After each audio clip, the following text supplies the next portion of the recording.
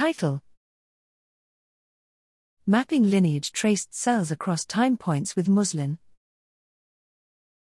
Abstract: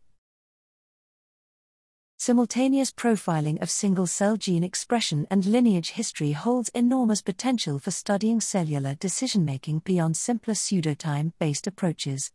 However, it is currently unclear how lineage and gene expression information across experimental time points can be combined in destructive experiments, which is particularly challenging for in vivo systems.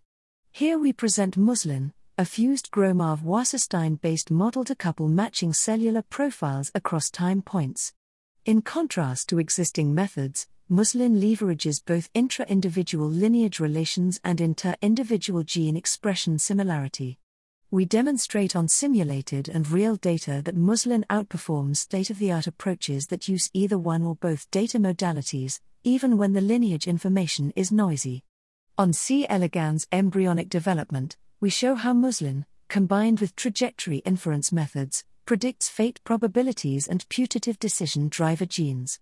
Finally, we use moslin to delineate lineage relationships among transiently activated fibroblast states during zebrafish heart regeneration. We anticipate moslin to play a crucial role in deciphering complex state change trajectories from lineage-traced single-cell data.